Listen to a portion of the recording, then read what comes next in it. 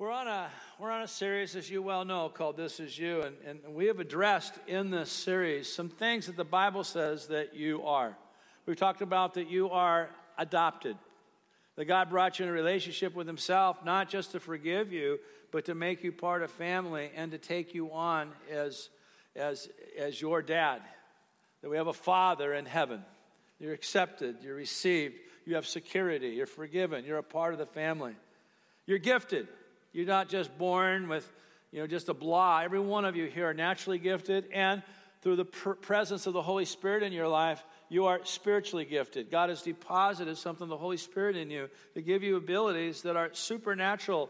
Okay, super means beyond your natural ability. God has given you something from heaven in your life. And then because of that, you're different. A lot of reasons that you're different. We talked about that last week, but you're different. You're just kind of, face it, you're kind of weird. The world looks at you, you're just kind of, you don't fit. You're kind of a weirdo. You walk to the beat of a different drummer. You have a different purpose. You hear a different sound. You're different. And then we talked about also that you are sent, that mission has been laid on you. And so we did this to attempt to capture the reality of the Christian life based on who we are and the mandate that's been given to us. So the Christian life is a life of forgiveness. It's a wonderful thing. We live as forgiven people.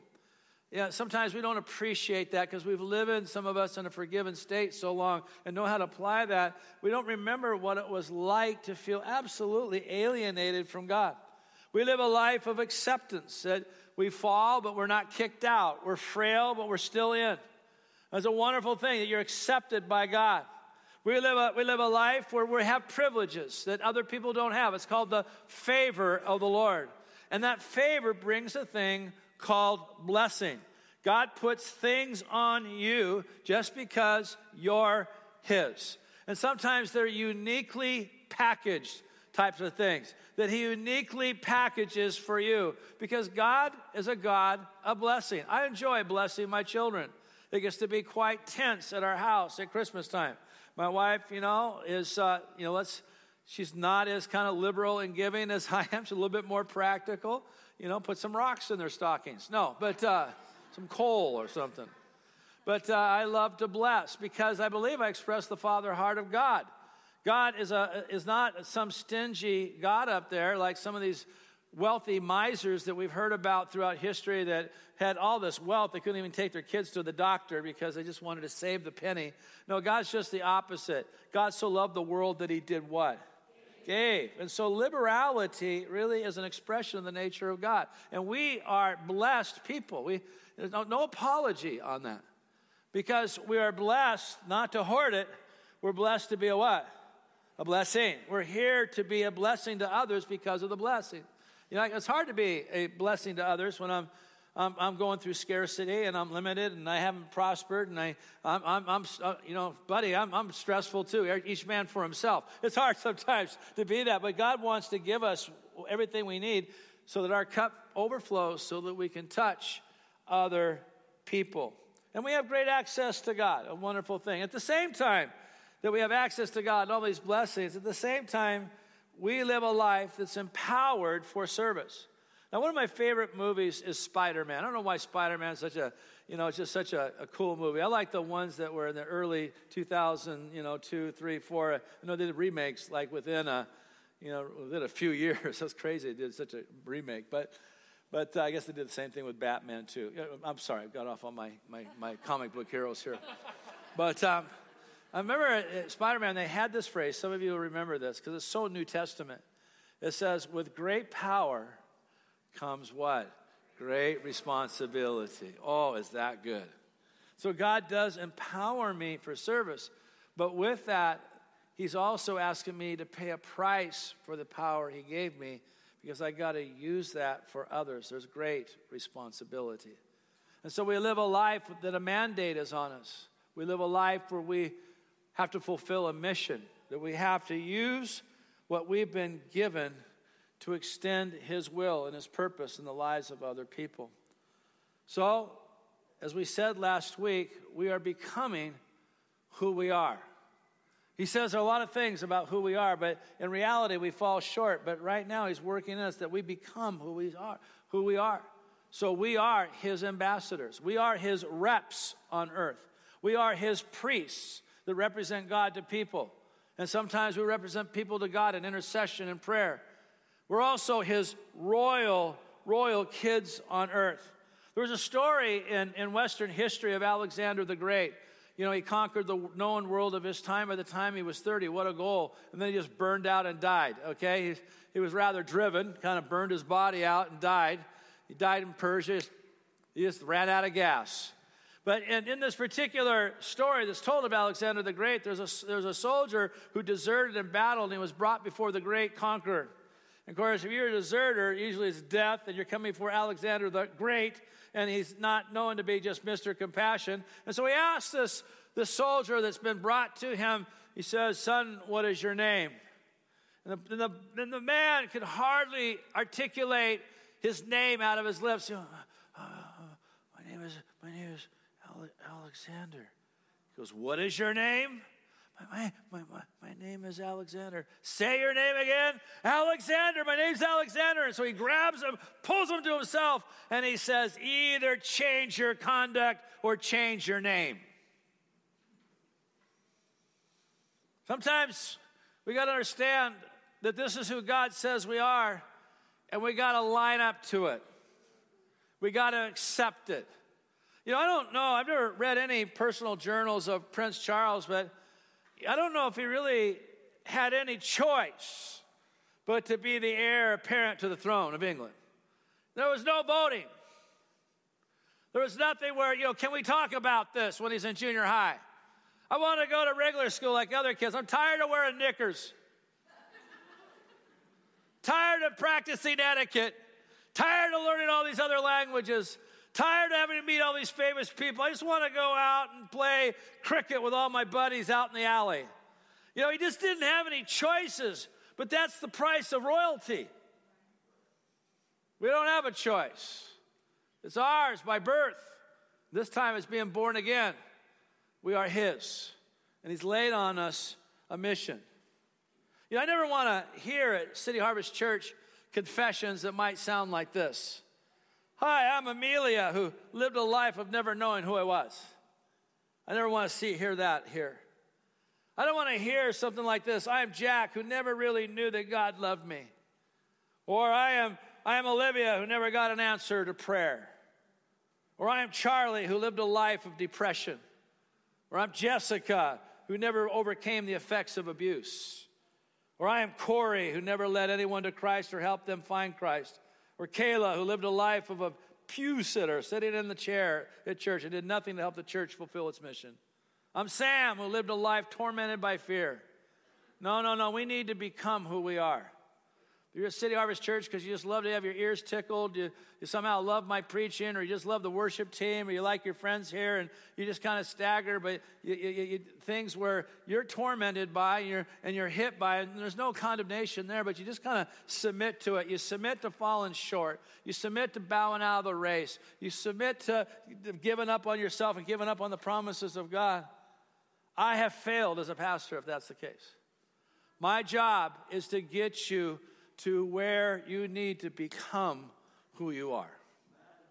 And if I fail in that, I actually fail as a pastor. My job is not just to teach you to don't smoke and chew and hang around with those that do. My job is to make you into an instrument to fulfill the mission God's put on your life. As many people as we have in this room today, we have that many destinies that are unique, slated, designed for each and every one of you. And I may not have the specific know-how on your specific design, but I know the principles and the attitude, the perspective, and the connection to God that you need to fulfill that thing in your life. And so today we're going to address a truth. The truth is this, is that you are heard. And we're going to go to a scripture in Isaiah 49, verse 8, where God really is talking about the restoration of Israel as exiles back to the promised land. And it says this: "Thus says the Lord, in a time of favor I've answered you. In a day of salvation I have helped you." Now, what I want you to know here is that there is a time of favor and that there is a day of salvation. God knew their oppression. God knew their suffering.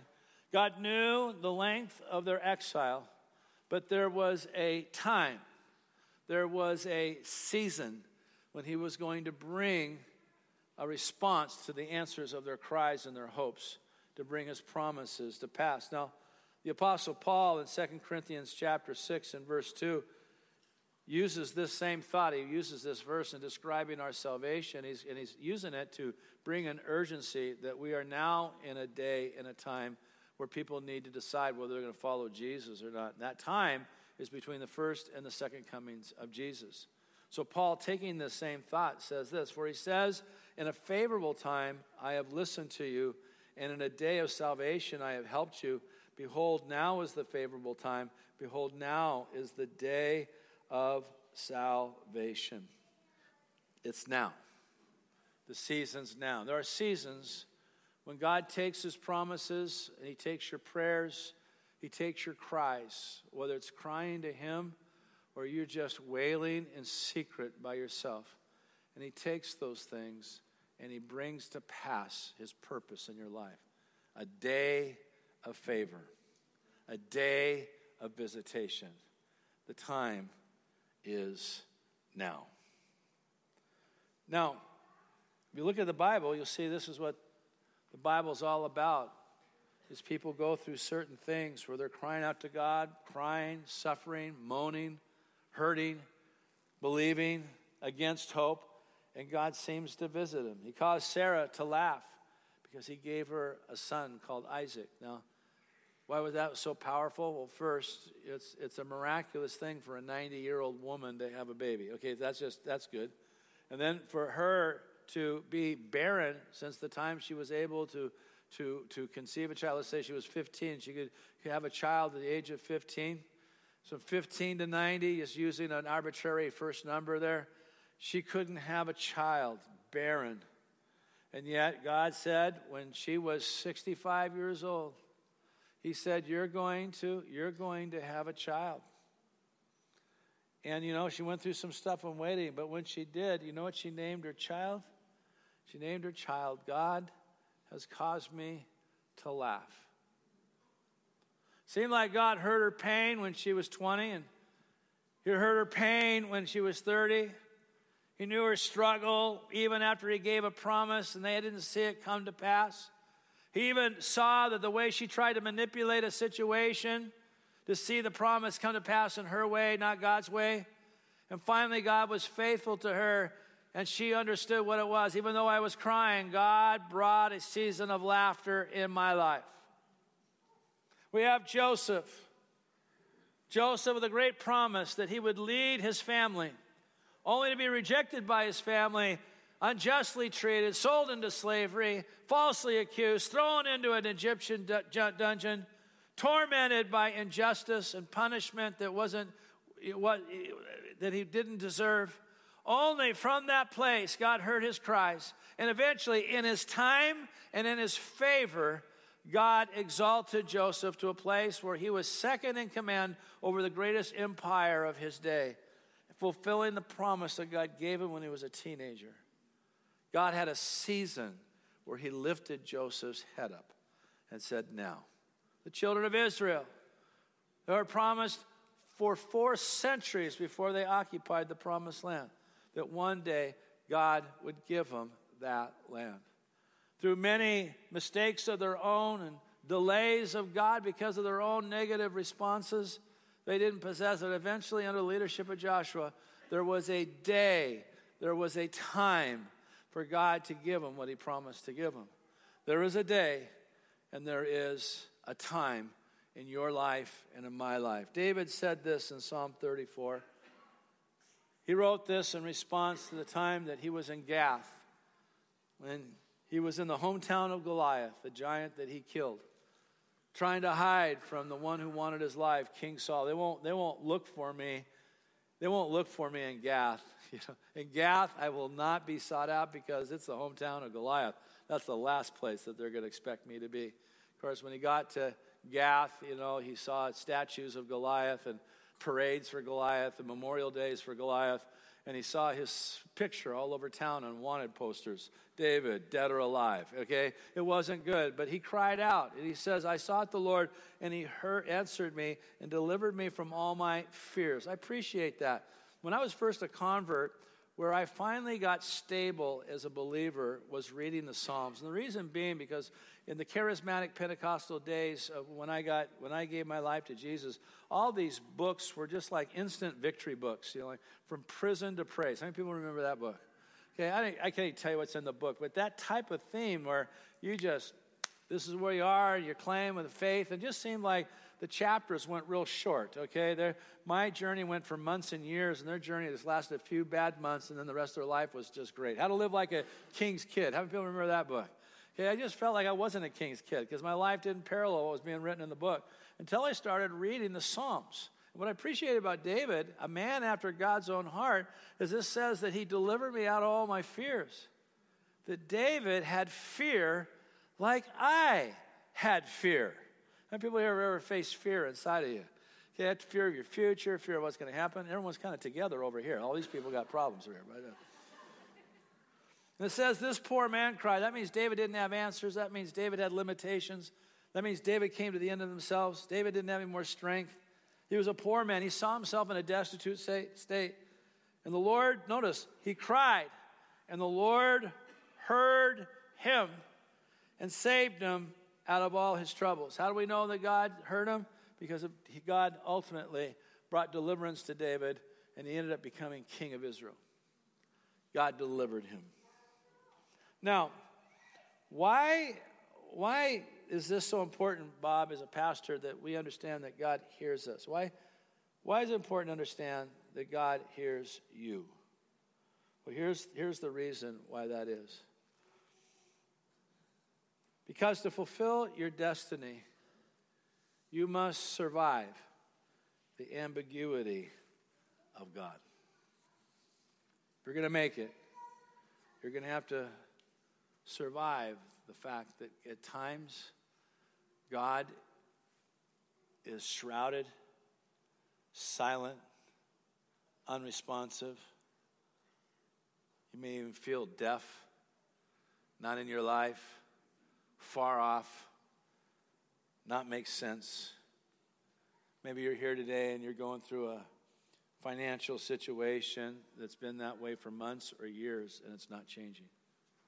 And Bob, I give tithes and I give this and I give that and I help this person, and isn't God watching? Isn't God seeing?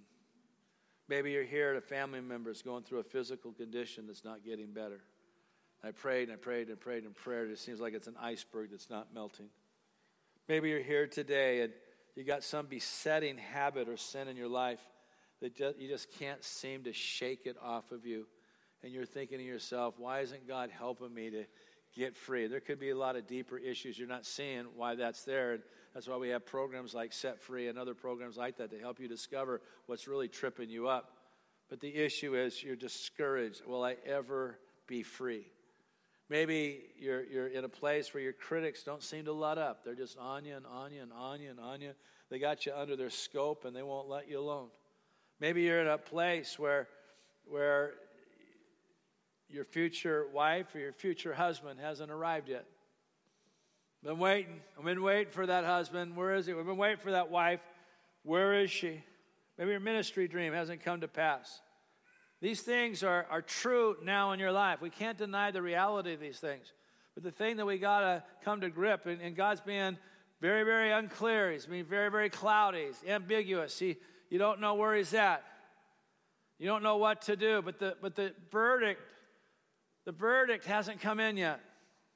The jury is still out. And that's the thing when you're trying to fulfill the will of God that you got to hang on to. I can't let go of my trust in God, even though he is silent, even though he seems far off, even though he's confusing to me, even though he's not there.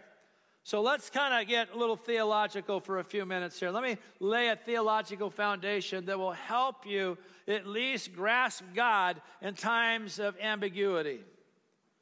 First is this. For God to be God, he's got to possess three essential qualities. The first quality that God has to have, and this is logic. If he doesn't have these qualities, then he's not God. There's a thing called omniscience. Omniscience means God knows all things. His knowledge is complete. That means God is not learning. That means God's not on a continual learning curve. So when I kind of blow it, God's not looking down at me and saying, man, Bob, I am shocked at you. I can't believe that you did that. Because his knowledge is not learning me. His knowledge is complete of me. I always get a kick when I'm in community groups or small groups and someone's praying for somebody. Like they're praying for Uncle Bill. The prayers go like this. I found it very humorous over the year. Lord, we're praying for Uncle Bill. He's had an ulcer now for 11 years, and now his duodenum is inflamed, and he's got gastric juices that are coming out through his IV. And they're kind of going through this whole thing, and I'm thinking, you don't have to educate God about Uncle Bill's condition. God's knowledge is complete. And he's going to run out of money next week, and they're going to kick him out of the hospital. God knows he's run out of money. And these people are educating God. It's this hilarious thing to listen to people pray where they're educating God who knows all things. God knew millions of years before he created the earth that he was going to send Jesus. 1 Peter chapter 1, verse 20. 1 Peter 1, verse 20. Listen to this. Jesus, was foreknown before the foundation of the world. Foreknown. God knew about his son coming to become a man before he ever created the earth, but was made manifest in the last times for your sakes, for the sake of you. Foreordained, manifested now. That's what I love about prophecy that unfolds the future.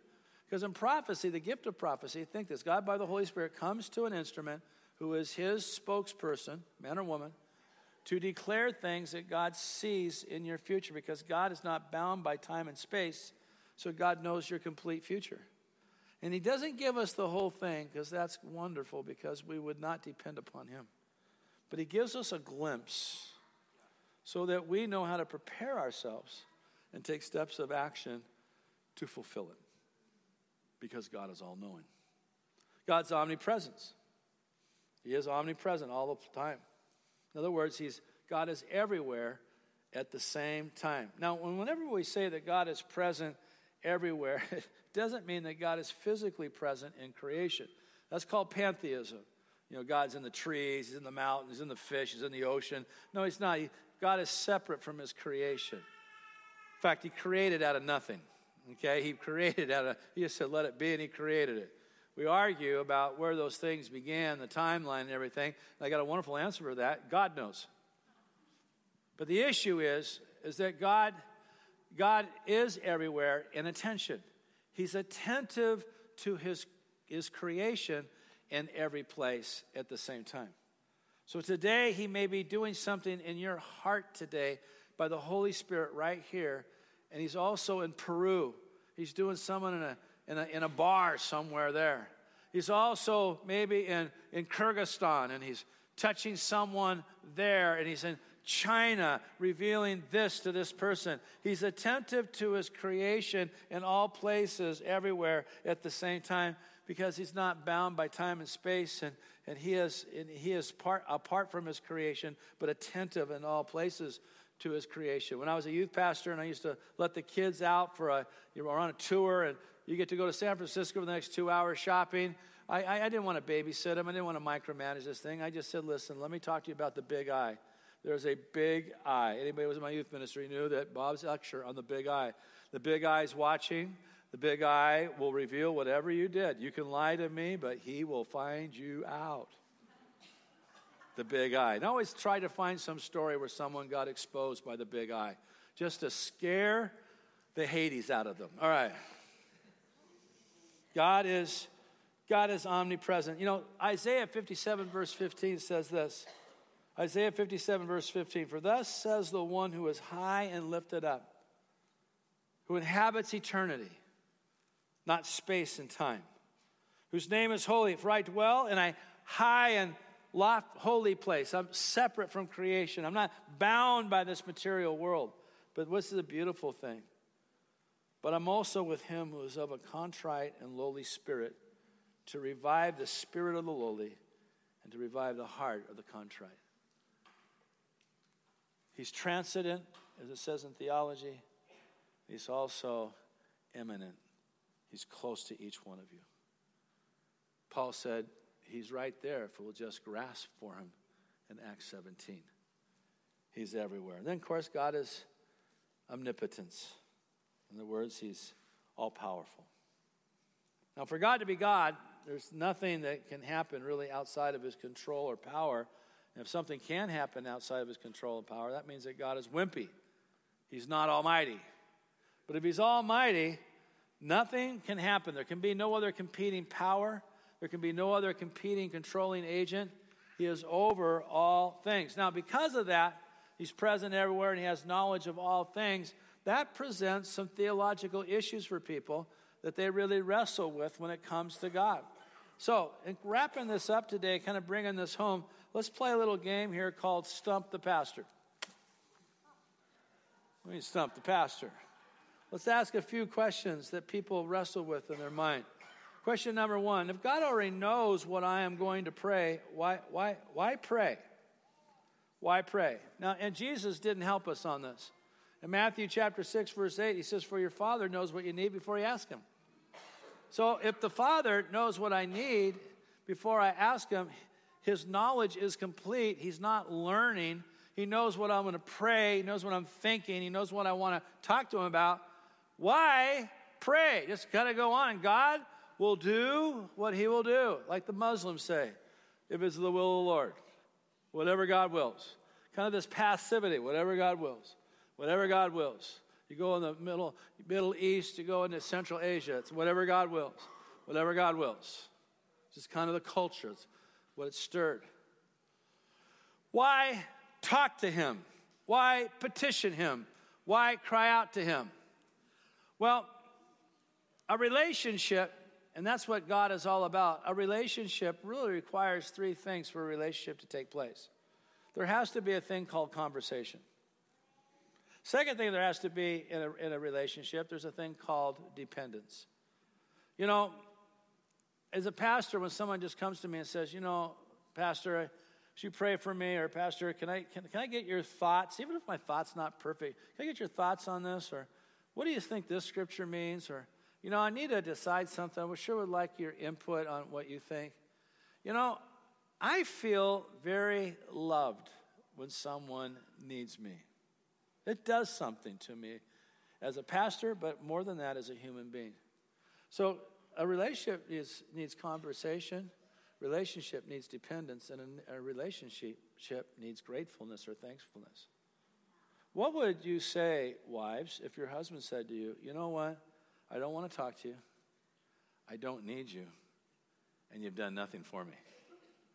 How many people would think that that is a great foundation to build a marriage on? But we seem to want to have a relationship with God by removing those factors out of that relationship. So God, in his mystery, uses our prayers to bring about his will. So even though he knows what you're going to pray for, because Jesus didn't say stop praying. He says just don't insult God's intelligence when you're praying. He knows, okay, by thinking you're going to say the same thing 50,000 times and somehow it's going to move him. Have a relationship with him. Have conversation with him. And then thank him for what he's done. And then depend on him. And that language helps us to become dependent. Well, Bob, question number 2.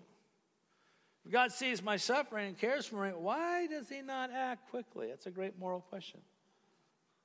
Just like that. How come he doesn't come quickly? Now, the Bible is clear, as we've said, that God is in control of the universe. He's omnipotent. No power exists except that of God. Anything that does exist exists under his authority. Even maybe people, sometimes you don't like being in office politically. Somehow in the sovereignty of God, he raises up one and he brings down another. God's in control. But the Bible is also very clear that the world in its present state is evil.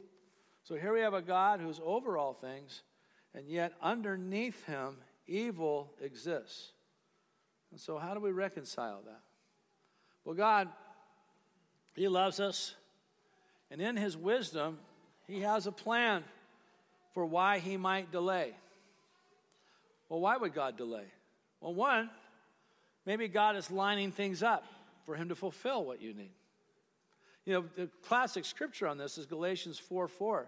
In the fullness of time, God sent forth His Son. Obviously, the apostles who wrote the New Testament felt that there was a calendar where God said, now.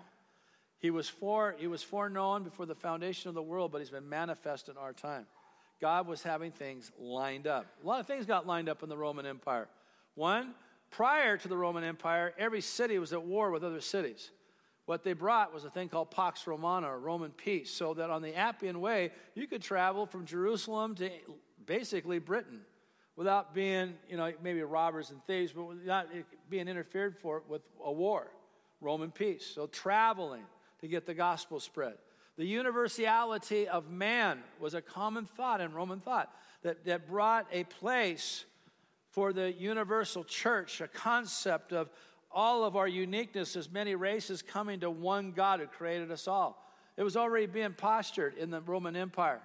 You had in the Roman Empire, you had a lot of people don't realize this, you had a revival of people saying, we're going to throw away polytheism, we're tired of mythology, we want to find out about the one true God. So where did they hang out? They hung out in synagogues, and they were called God-fearers. So when the Apostle Paul goes to the synagogue, it wasn't just to reach Jews. It was to touch those God-fearers. That was kind of the philosopher's coffee shop. I'm going to the seekers who are looking for answers. So when Paul got kicked out of the synagogue, who started following Paul? The God-fearers are looking for the one true God. They would follow Paul. That's where the churches got started. God brought one language culturally that connected the Roman Empire, Koine Greek.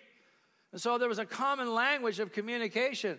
What a stage to unleash the church. What a stage to unleash His apostles to begin to preach the gospel of Jesus Christ. Of course, it spread all throughout the eastern region. We know that because Paul says, I fully preach the gospel of Christ. He's talking about his eastern region of the Roman Empire. And then I'm going to come to Rome, and I'm going to start moving west to Spain.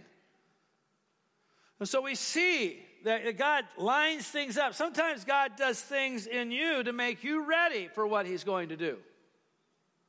I mean, God gives us promises that right now we may not have the character or the skill to handle. I know that's kind of hard. We want everything now. We want a college degree now. Well, you can't. You can probably get a degree somewhere. I'm always just just taken back by pastors that get some honorary degree and they call themselves like, Dr. So-and-so. Guy studied, you listened to a few YouTube tapes. Okay, it's just always done, but I got a PhD. No. If you're going to get an education where you really live out what that education meant, you're going to pay a price.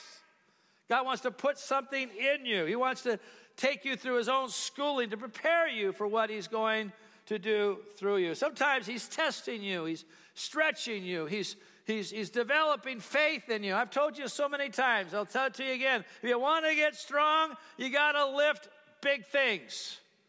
People come to me, Bob, I got my little 2-pounder here, and I got a little blood going in my bicep. Wonderful. That'll probably help blood. That will help your bones. But he said, I'm going to get really strong. No, you won't. You try like picking up a 40-pound rock and carrying it around for 30 minutes. Now you're going to get strong. 40-pound rock, I've been aching, but you're getting strong. You're getting strong. And God gives you rocks. Gives you rocks to carry called circumstances that you got to push through with your faith so that your faith would be able to be developed to handle what God wants to give you in that. Ultimately, though, God wants to bring glory. Everything in the Bible is about the glory of God, not you. It's about His glory. He's setting the stage for His glory. And sometimes He sets impossible stages for His glory. Stages that you and I couldn't create, that for it to take place, only God could come through. In John 9, the disciples saw this man born blind from birth. Who sinned, this man or his parents, that he was born blind? We always seem to want to blame somebody why there's something going on. But sometimes all it is God setting the stage for Him to bring glory. He says, neither, but that the works of God would be manifested. This is a stage set for me to show off. And some of you are in circumstances that you say, how could I have gotten out of these circumstances? And I want to tell you, you couldn't. But God's ready to do something. He's going to bring glory through your life through that circumstance. So that's why you're at where you're at. And God's about to do something. That when men look at what he did, they're not going to look at me. They're going to look to God and look what he did. Look what he did. You know, the third question, probably one of the toughest ones. If God knows that something's going to take place that he doesn't approve, why does he allow it? That's the tough one. That's the tough one we face in the area of justice. You know, for God to bring about his will through in the earth, he has to bring it through a broken universe and through a broken race called the human race. I don't know if you've noticed, but we're kind of flawed. And I don't know if you notice, even nature sometimes doesn't act too nice. We're in a flawed universe. I mean, to understand the wisdom of God, you got to understand a worldview that we're not in a perfect state. The world's not in a perfect state. Something's gone awry in that which God created. We'll say, well, if everything happened instantly, then God would show himself. But one of the things in that logic that takes place, it excludes the interpretation of how the Bible describes man. Because the Bible describes man with a man possessing a bent to be independent and autonomous from God. And so, as God would give us more stuff, we tend to grow in independence with it, not dependence on him. If you look at the story of Babel, it's a fascinating story. The children version, you know, when you're in the doctor's office, you see this big tower that goes way up into the clouds. And that probably wasn't what it was. It was a ziggurat, but most likely, culture at that time had tapped into something. Don't ask me what it is, but they tapped into something that God was fearful that if they tap into this, I won't be able to redeem them. So I'm going to divide them to reunite them through the cross. That's why, if you can put the story together, in Acts chapter 2, they heard tongues spoken from every language around the Roman Empire. Because God was making a statement.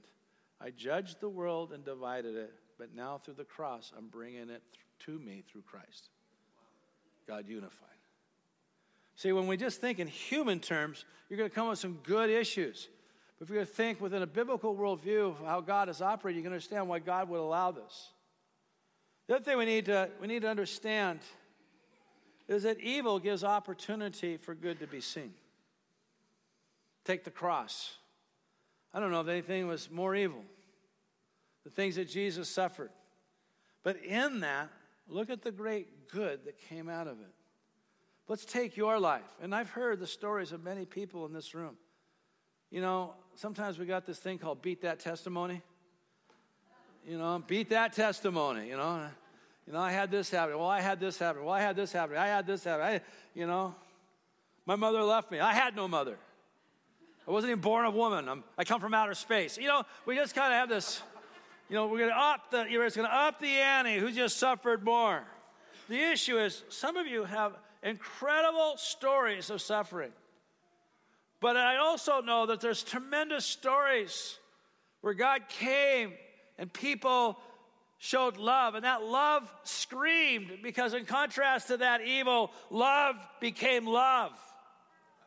And your pain became your platform, and your test became your testimony. And you became something you wouldn't have become on your own. Evil gives opportunity for good to be seen.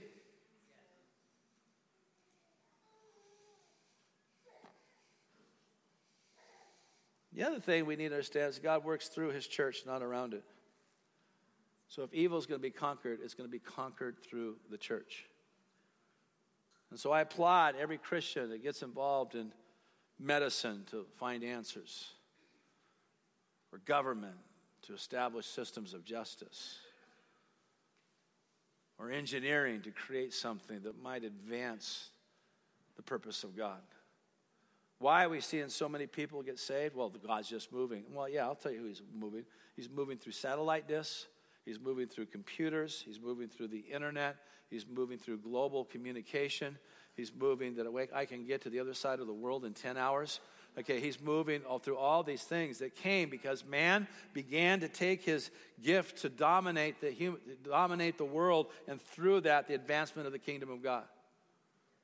And God's going to work through his church. God will put Satan under your feet shortly. And so closing this up, worship team, come on up here. What does God hear? God hears everything. You know, Abraham cried out to God to bless Ishmael. Let Ishmael live before you. See, Ishmael was the son of his housemaid, Hagar, not his wife, Sarah. They concocted a plan to help God out. And God said to Abraham, he says, you know, Abraham, I'm gonna bless Ishmael. But that's not who I'm going to fulfill my purpose through. It's going to be Isaac. It's going to be the one that I'm going to bring. So the answer to your question, Abraham, is no. I know we don't like that. No. But I'm going to bless that young man. You know, Ishmael's name, it means the Lord heard my cry. Heard Hagar's cry as she was mistreated because of this whole scenario. God heard the cry of a rejected child, but God heard their cry. God fulfills his purpose because he responds to the things he hears from us. He hears our faith. He also hears our unbelief. He hears our crying. And sometimes he hears our grumbling. He hears it all. He hears the injustices that happen to us. He hears the mocking that comes against us. They mocked Jesus on the cross. This man saved others. How come he can't save himself? And God just sat in the heavens, just said, watch. Watch how he's going to save himself. Watch. He hears. And he's going to respond to us based on what he hears. Is he going to hear faith, trust, dependence, humility, justice in our heart towards other people? Or is he going to hear unbelief and mocking and grumbling and disillusionment and mistreatment of others? What he hears is like a seed. And seeds become plants. And the seed that he hears from you is going to turn to the fulfillment of your destiny. Or it's going to be the contrary to that. It's going to be the plant of you missing completely why you exist on earth. If we're going to make it, and we're going to survive ambiguity, we got to trust. Let's stand to our feet.